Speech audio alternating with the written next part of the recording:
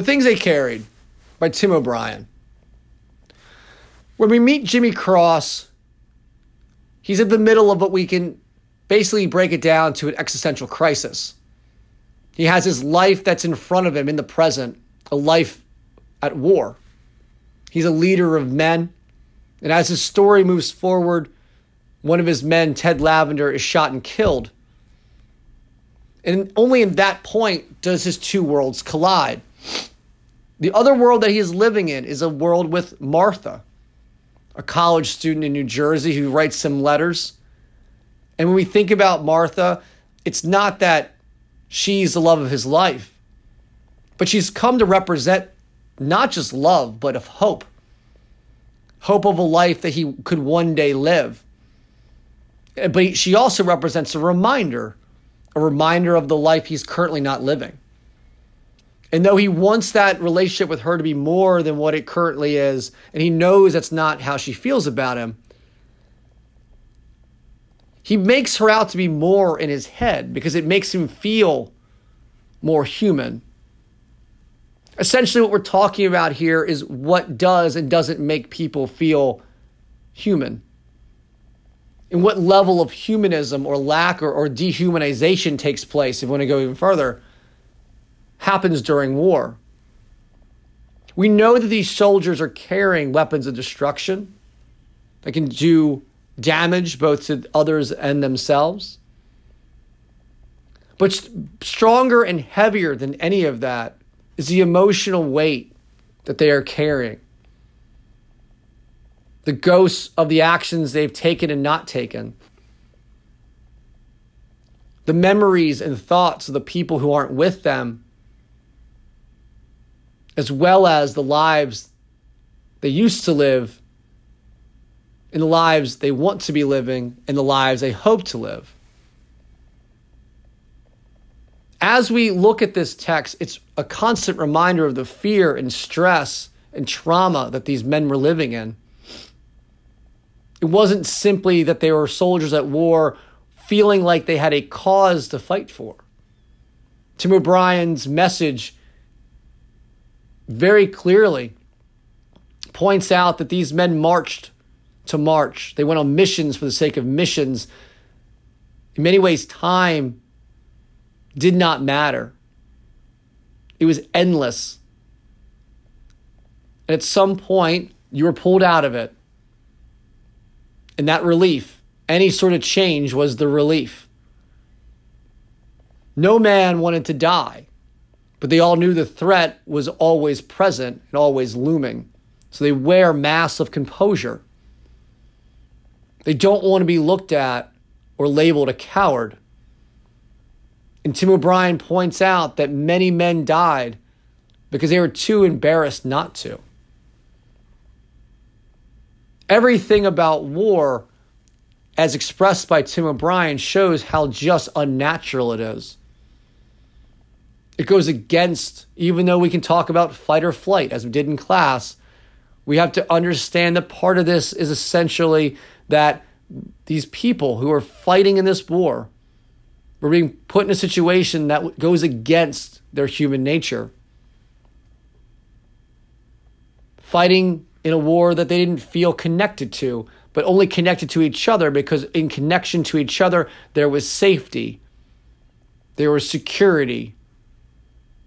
But that does not replace the fact that what these men carried with them, was essentially nothing but hope that they one day can survive this and move on with their lives. But knowing that the reality was that a lot of those men were not going to make it out of this war and not make it out of the jungle. So we need to consider the fact that what Jimmy Cross goes through, and him at the end ridding himself of Martha, the feelings for Martha, in an attempt to make himself the soldier and the leader he needs to be. This act of saying, in order for me to be the best I can be at this job, I must rid myself of the things that make me feel human beyond being the soldier, being the weapon that I am.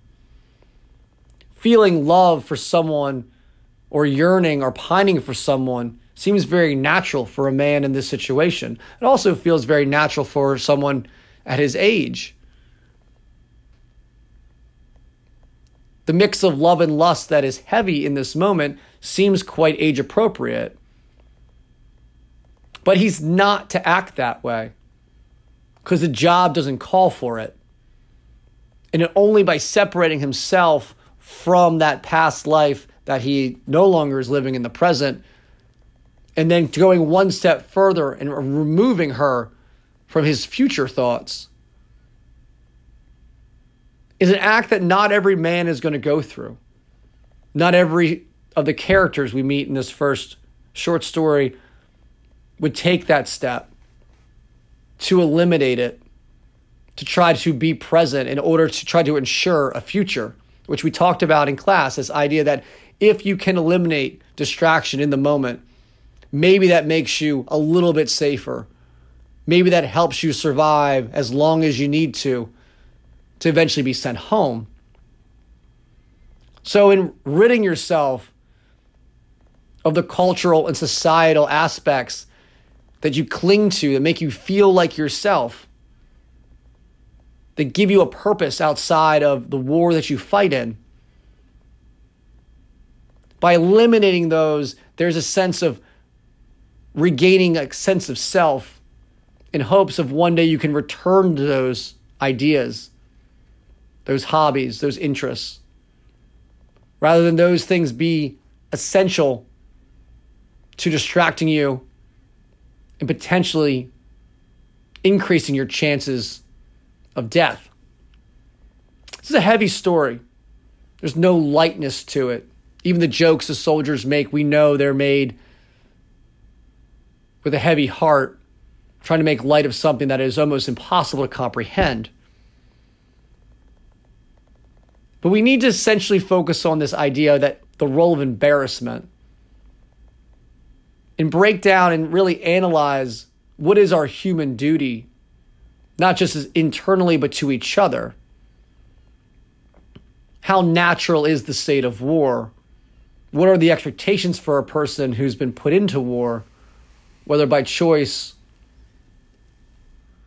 or in this case by a draft? As we analyze the text, let's remember that we're not dealing with perfect people.